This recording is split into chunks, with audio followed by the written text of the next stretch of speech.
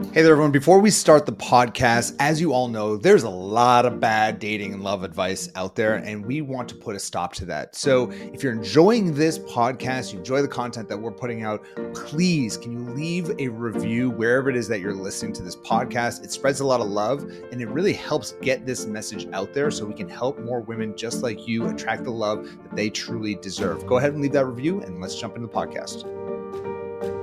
Every relationship is going to have some degree of risk of getting involved with a person. Now, if you get involved in a relationship with a guy who's married and still living with his wife, high risk, right? Versus a guy who maybe he shows up on a date and is just a little bit shy and, you know, he split the bill with you. Okay. That's lower on the risk, right? All right, Gary, today we're going to be talking about an avoidant attachment style. And I'm pretty sure that throughout my entire 20s, I was 1000% an avoidant.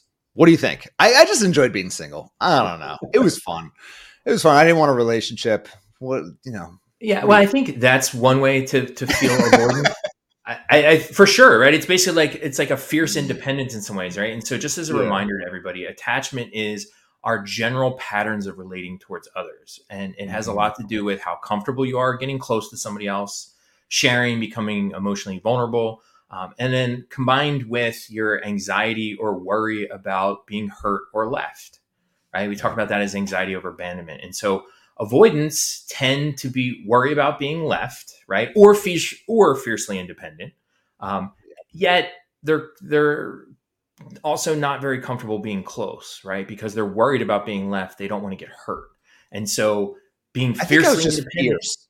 I was just fierce. I wasn't fiercely independent. I love that idea. I was fierce in my 20s. That's all.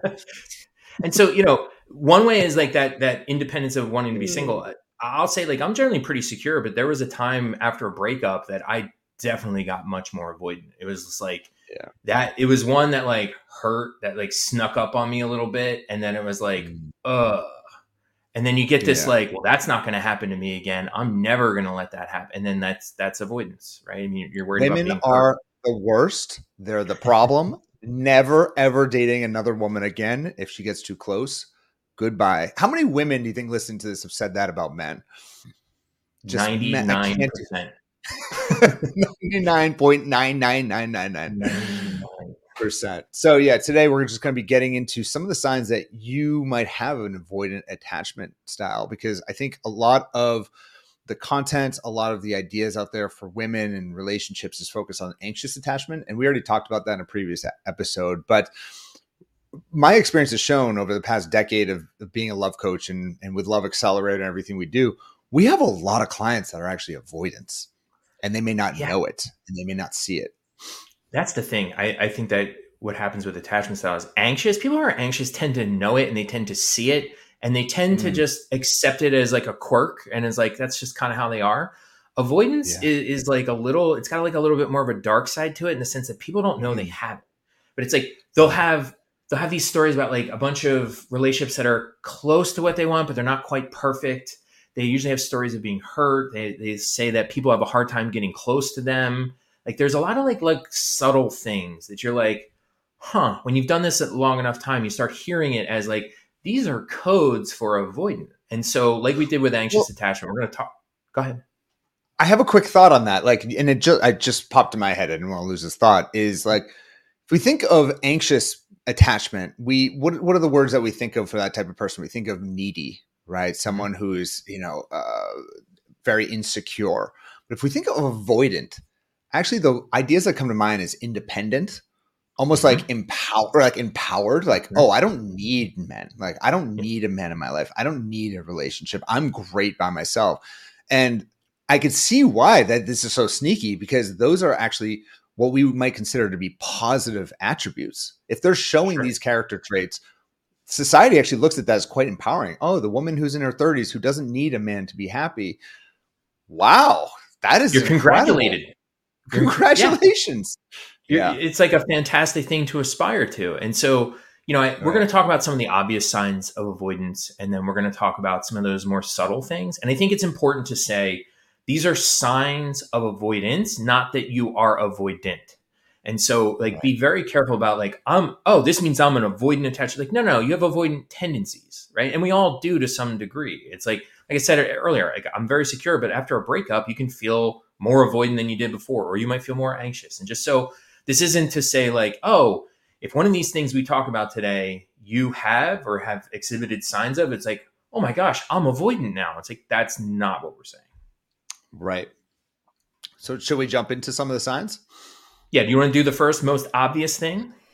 Oh God, I love this one, which is being too picky. Now, I kind of rued the day when I started saying this magical 4-letter word, which is next. And I tell our clients to move on to the next. But every once in a while, I will have a client come on and she'll be like, I just nexted 4 guys. I've just keep nexting guys. Next. And they're like, well, why did you next them? And they're just like, well, I don't know. I mean, this one guy, on one hand, he came on too strong. This other guy, he was pulling away. This other guy was a little bit, shorter than I was looking for.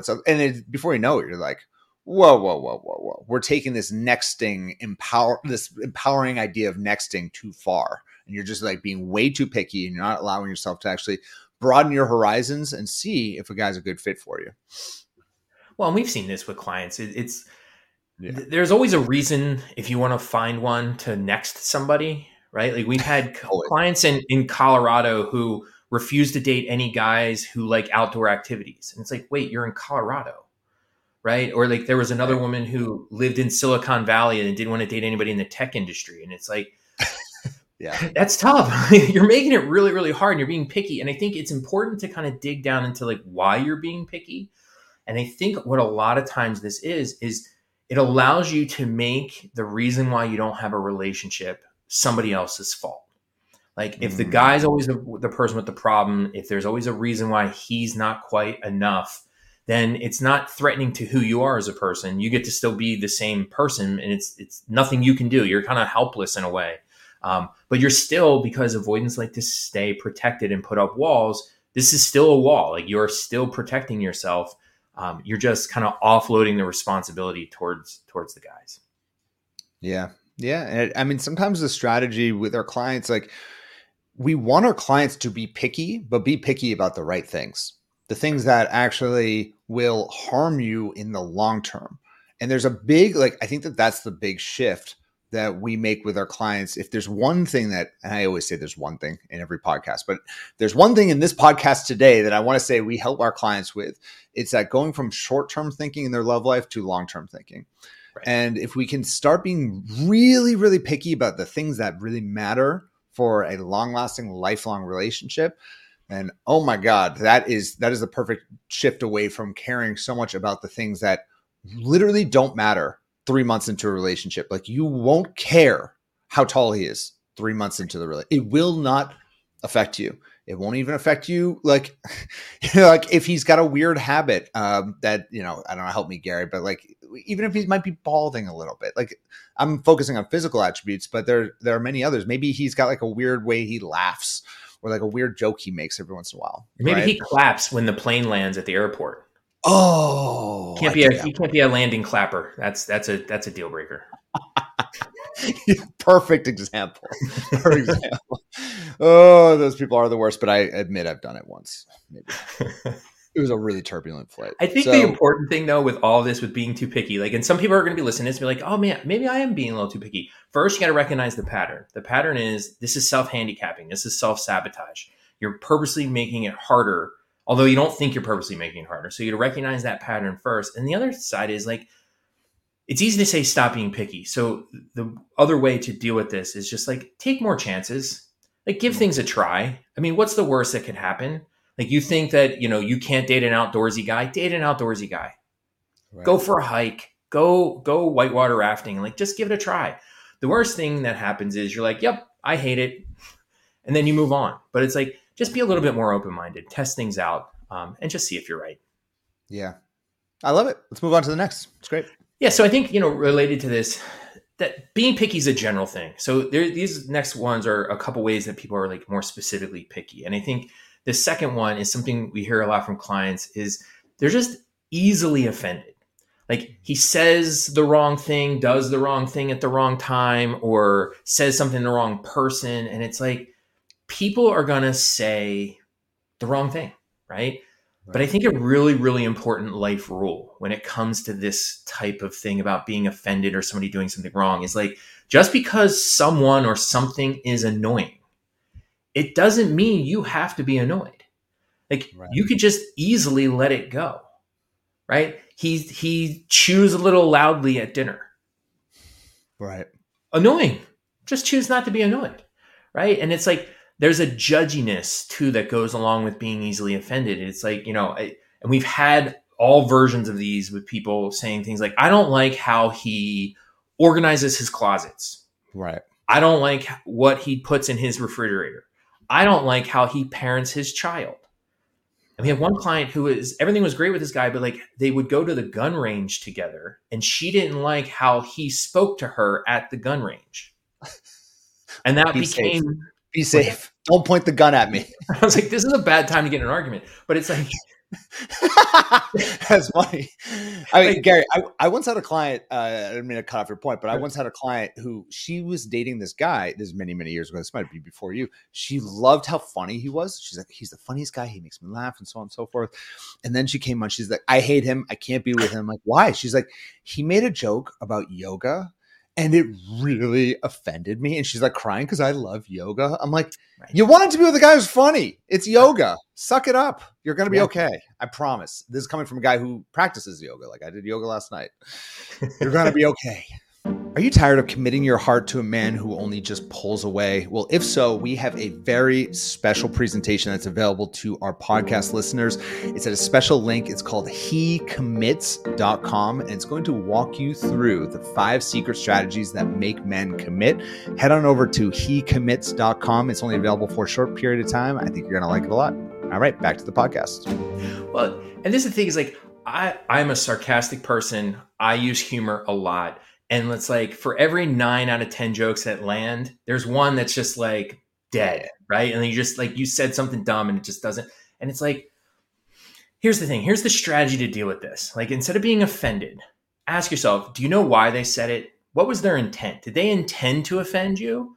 Probably not. The answer to that one is almost never that's the case. But it's like, so like focus on intent.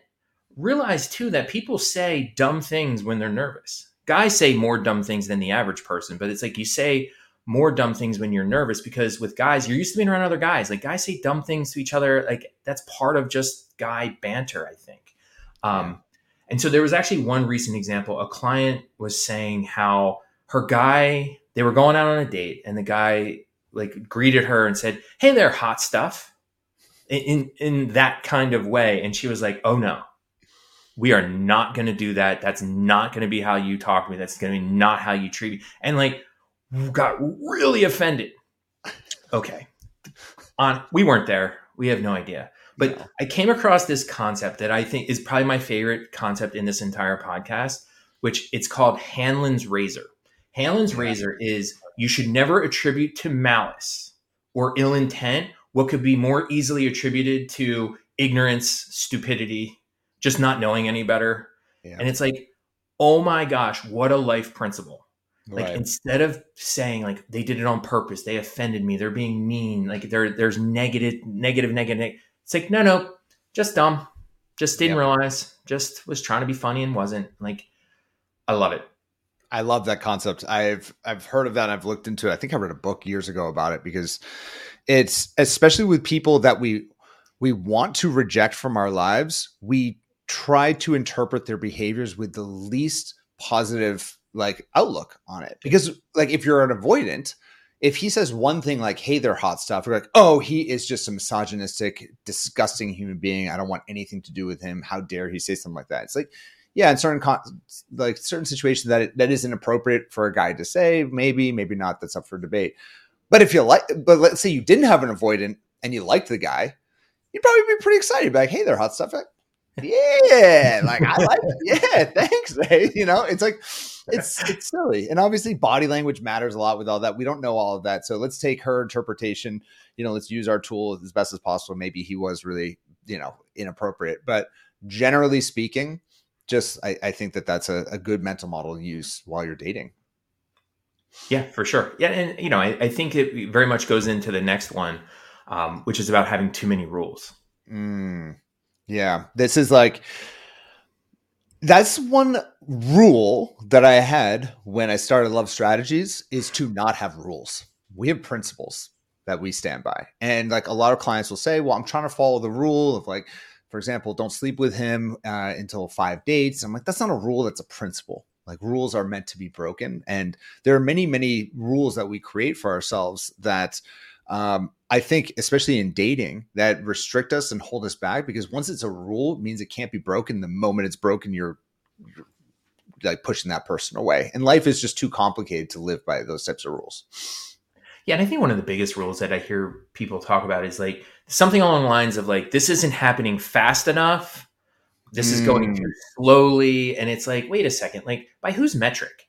Like, that's a weird rule. And it's like, it's completely self-imposed and arbitrary in many ways. It's like, just let things happen. Well, it feels slow. It feels slow. And it's like, when I'm trying to lose weight, yeah, it feels slow because I've been eating kale for 3 weeks and my weight hasn't gone down. Right. But it'll come. It'll come in time. Well, and these rules are just another way of keeping people at arm's length. It keeps people far away from you. And it's, you know, you hear people say, well, you know, such and such isn't an option. And it's usually something along those like I refuse to online date. I refuse to flirt with guys at the grocery store. And it's like, it's not that you can't do it. Really, you're just saying like, that's code for this is going to be hard. It's code for saying I'd rather not. It's code for saying this makes me uncomfortable. It's code for saying this is outside of my comfort zone, none of which are actually disqualifications. It just means that it's going to take a little bit more effort. And so that's the strategy, is leaning into it and just knowing like things worthwhile are going to be a little difficult. And so, you know, don't put so many rules in place to free yourself up, and actually that's going to let people in.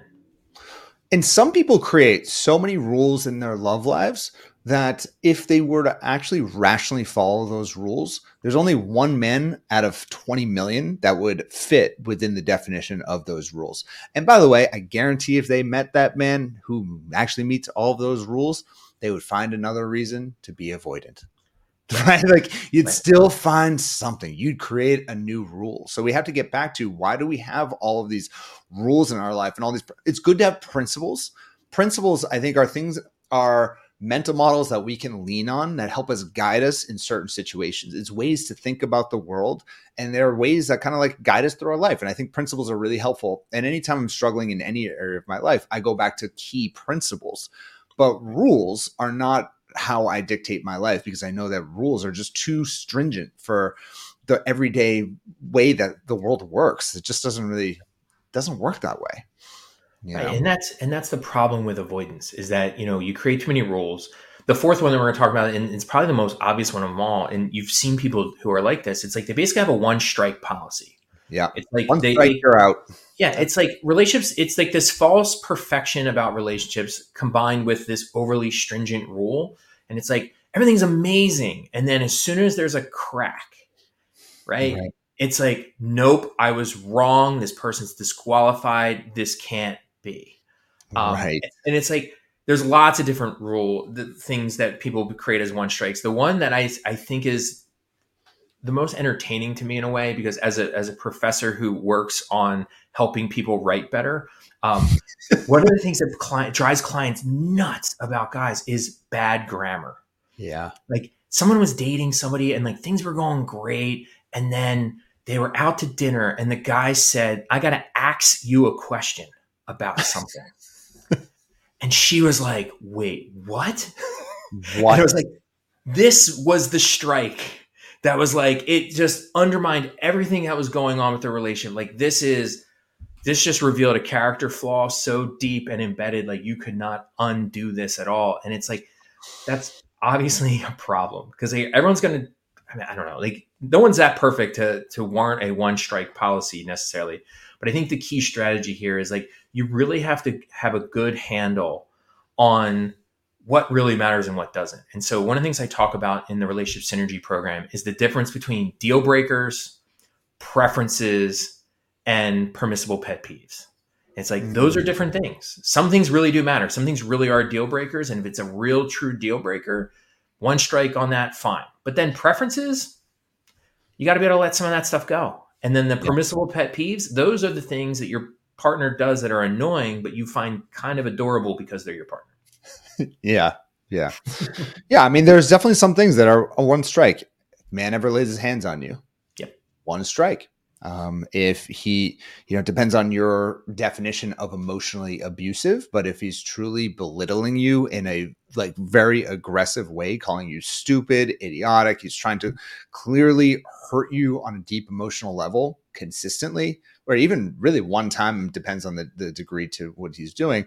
I'd say that's a general one strike. But beyond some of those most like egregious strikes, every relationship anywhere from 3 weeks to 3 months is going to have a strike. Like there's gonna be something that you're like, ooh, I do not like this about this human being. I just don't.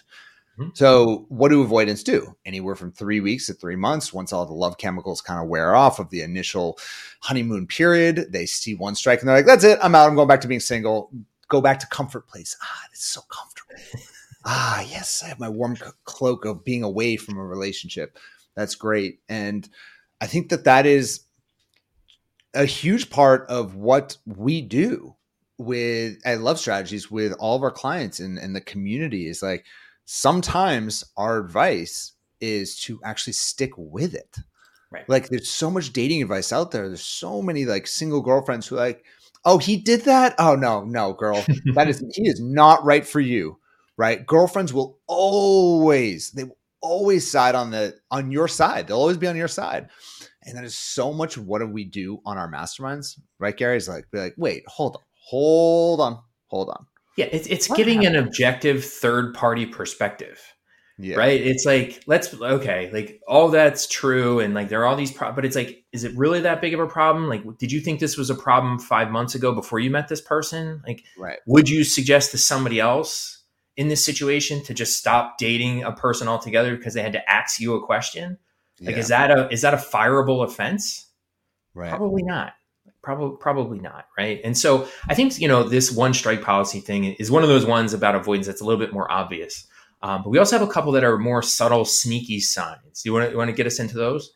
Sure. The next one is just being overly cautious. Like it feels really smart to be like cautious and careful when you're dating. Like, and Gary, help me with this. Because I know that there's like a lot of scammers out there and things like that, right? Yeah, and it's like we congratulate ourselves for being careful, and you should be careful because there are scammers. There are people out there who have ill intent and all that stuff, but it's like they are still a small percentage of the guys that are out there. Not all guys out in the world are bad guys.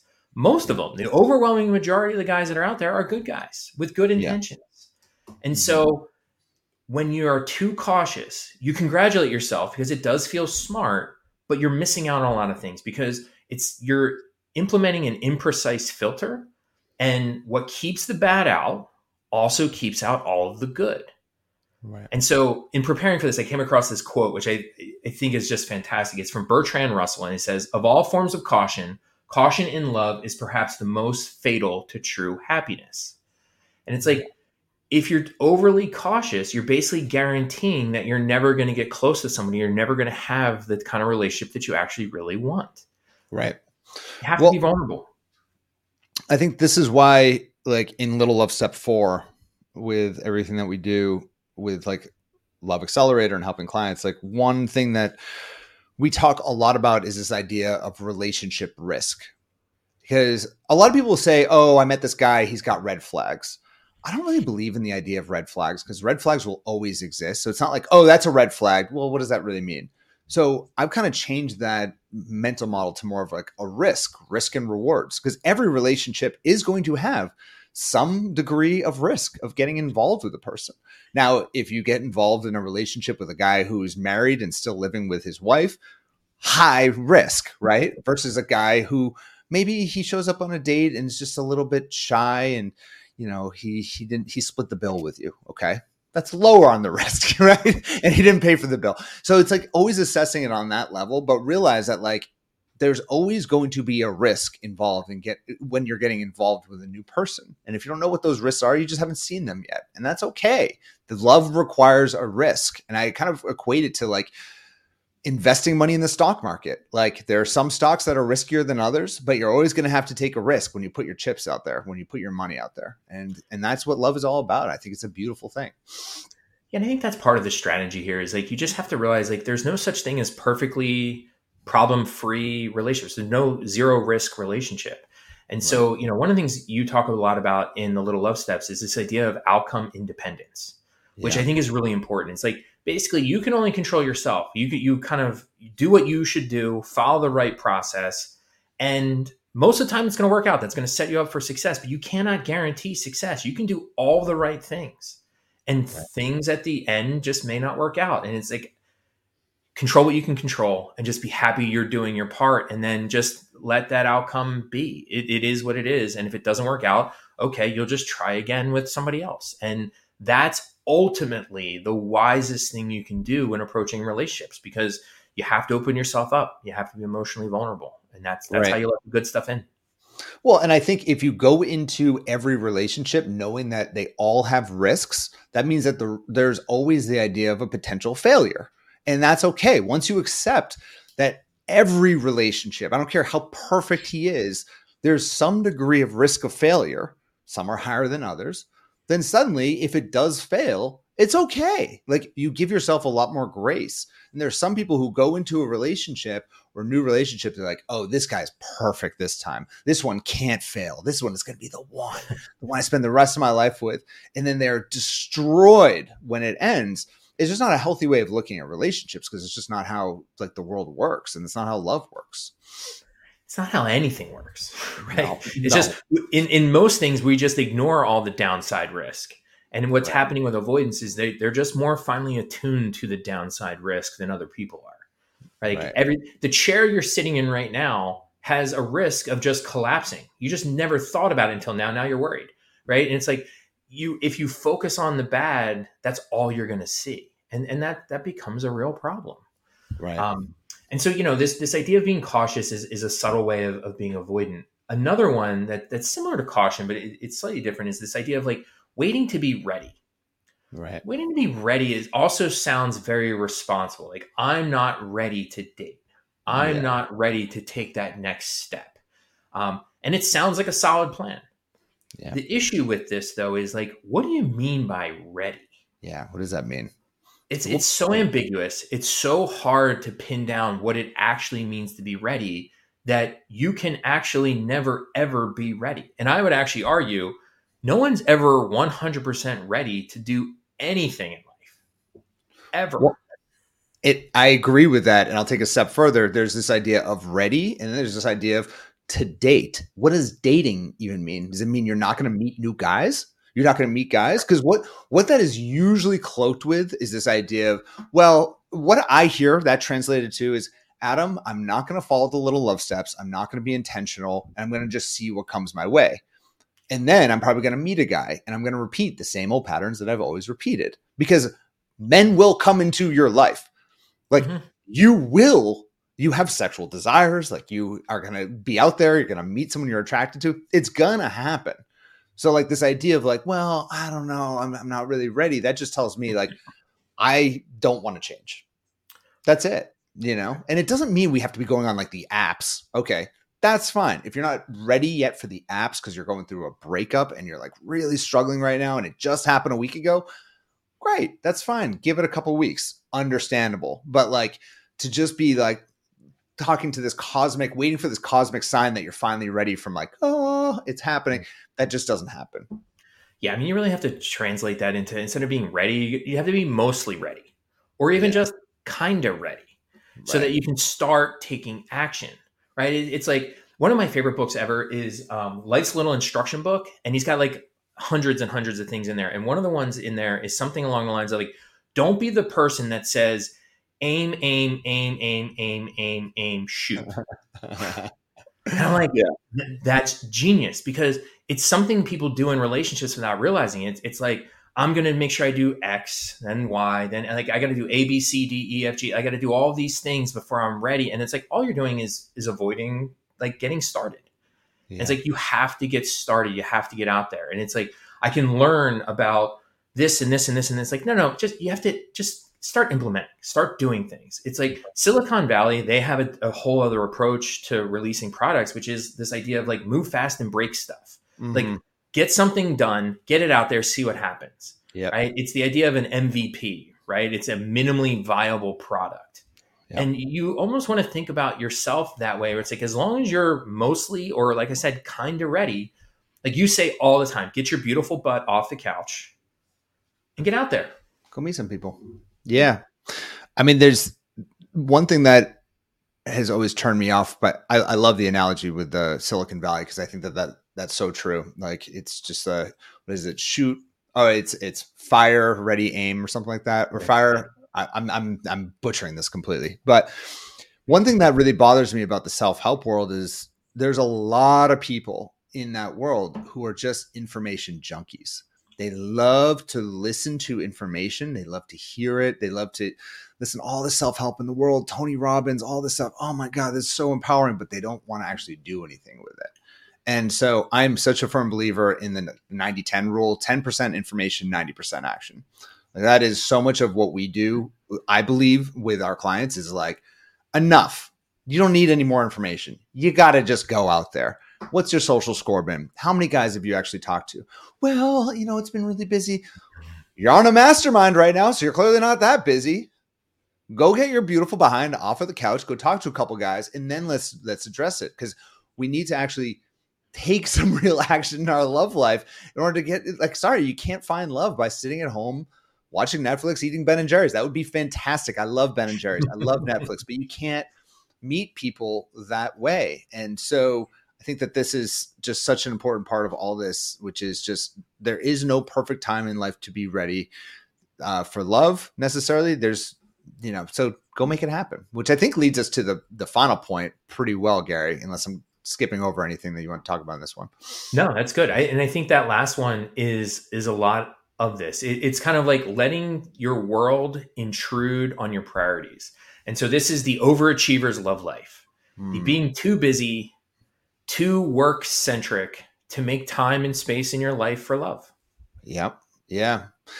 Yeah. I mean, there's no easier excuse in the world to not do something that you want to do than blame work. It's like, yeah, like I'm not eating really well because I'm just like traveling so much for work, or I'm not going to the gym because, oh my God, I'm in the middle of this project at work. It's been so crazy. And everyone's like, oh yeah, I totally understand. It must be so hard to go to the gym. Or, of course, in our love life, like, oh, I don't have time to date because, I just got promoted and it's amazing. I now have a team of 50 people, and people are like, oh my God, you're amazing. I totally understand. And what's our perspective on this, Gary? Go out there and do it. Yeah. You can only prioritize on one thing in life at a time. Like, that's why they call it a priority. Like, there are priorities in life, but there are top priorities and then there's lower level priorities. And it's really difficult to prioritize multiple big things in your life. Like, it's really, really hard and this is why I think most, like, this podcast will probably be released around January, so it's probably timely. This is why like a lot of New Year's resolutions fails, because people have like 6 different resolutions. They're like, oh, I want to get promoted at work. I want to lose 20 pounds. I want to go find love. I also want to write my new novel. I also want to start this new hobby. It's like, good luck. You got to, what is the most important thing? And what you always say, Gary, that I love is that like, there's nothing more foundational to everything else in our life, to improving everything else in our life, than our relationships. So start there. That's the place to start. Yes, you might have to pause things in your professional life. You might have to not, focus on, everything else that's going on and just focus on this. And that's great. That's the way to make it happen. Yeah, you got to keep the most important thing the most important thing. And you're right. It's like relationships are the one thing that influences everything else in your life positively. It helps everything. And better said. Right? Like it's got to be, it's the one thing that makes everything better. Right. And so I think this last one is kind of like the sunny side of avoidance. It's the one that people will congratulate themselves for. And it feels like a good excuse that you're not doing relationship things because you're busy at work, or you're doing something more important. And it's like, it feels like a good excuse, but it's still an excuse. right? And it comes down to, it's like, nobody ever wishes on their deathbed that they worked more. What do they wish? They wish that they spent more time with the people that they loved, right? And so it's like, don't let the most important thing in your relationships become anything other than the most important thing. Like, don't lose sight of. Now, on a day in a certain week, sure, like at different times and on small scales, like things are going to have to move up and down. But in the big picture, getting your relationships right is really, really important. Yeah. And don't kid yourself. Don't kid yourself about, like, don't allow that excuse to pop in and kid yourself and be like, no, actually, I really want to just focus on work right now, when you're actually just hiding the thing that is harder to do. You're running away from the thing that's harder to do, but will have a bigger impact in your life. For some reason, I was just thinking about this last night. I was trying to write. I'm trying to get back into writing again. And I got in like 10 minutes into writing, and like within 10 minutes I go out and Jess is doing the dishes. So I start helping her do the dishes, and she's like, what are you doing? I'm like, I just want to help you do the dishes. I don't know. She's like, no, you're not. You're just trying to avoid what it is that you really need to be doing, aren't you? I'm like, damn it. Yep. Productive procrastination. Yeah. Like, how many times do we end up doing the dishes figuratively in our life, when it's like, yeah, that might seem like the right thing to do at the time, but it's really not. The thing to do is like, get my ass onto the chair and go write some shit. And in your life, get your butt off of the chair and go meet some guys. Right. Well, and it's, you got to keep the most important thing, right? I mean, it's the easiest thing to say, and sometimes it's the hardest thing to implement, but it's like, that's got to be the overriding principle. I mean, and to me, like, all of this attachment stuff comes down. I don't know if you've ever seen this meme that's out there, but it's either like an elephant or a horse tied to like a lawn chair, like a plastic lawn chair. And the horse or the elephant's just kind of like standing there like, oh yeah, like I have this leash that's tied to this chair. And the caption says something along the lines of like, sometimes that thing holding you back in life is all in your mind. Because it's like, an elephant or a horse or some big animal can just like walk away, and like that chair is just going to go with them. Like, they're not actually stuck. Yeah. And it's like, that thing that's holding you back is all in your mind. And I think sometimes attachment and some of the things like attachment motivations, they're self-protective, but there's some maladaptive defense mechanisms that come into play. Making yourself too busy, having too high of expectations, having these one strike things, being overly cautious. It sounds responsible and it is self-protective, but it all goes just a little bit too far, and it's holding you back from the thing that you really want, which is that loving, fulfilling relationship. Yeah. And just a note on avoidance, because I've just worked with a lot of them. Sometimes when you're getting into a new relationship, not sometimes, if you're truly an avoidant, when you're getting into a new relationship, it's not going to feel right. Like, it's just, you're going to have a part of you that's like, this isn't right. I need to get away from this. And it's at this moment where you want to lean in further, like actually lean into the relationship rather than leaning back, because everyone is going to tell you lean back. Like, don't get involved. If it doesn't feel perfectly right, don't get involved. That's common advice, but it's the wrong advice for you.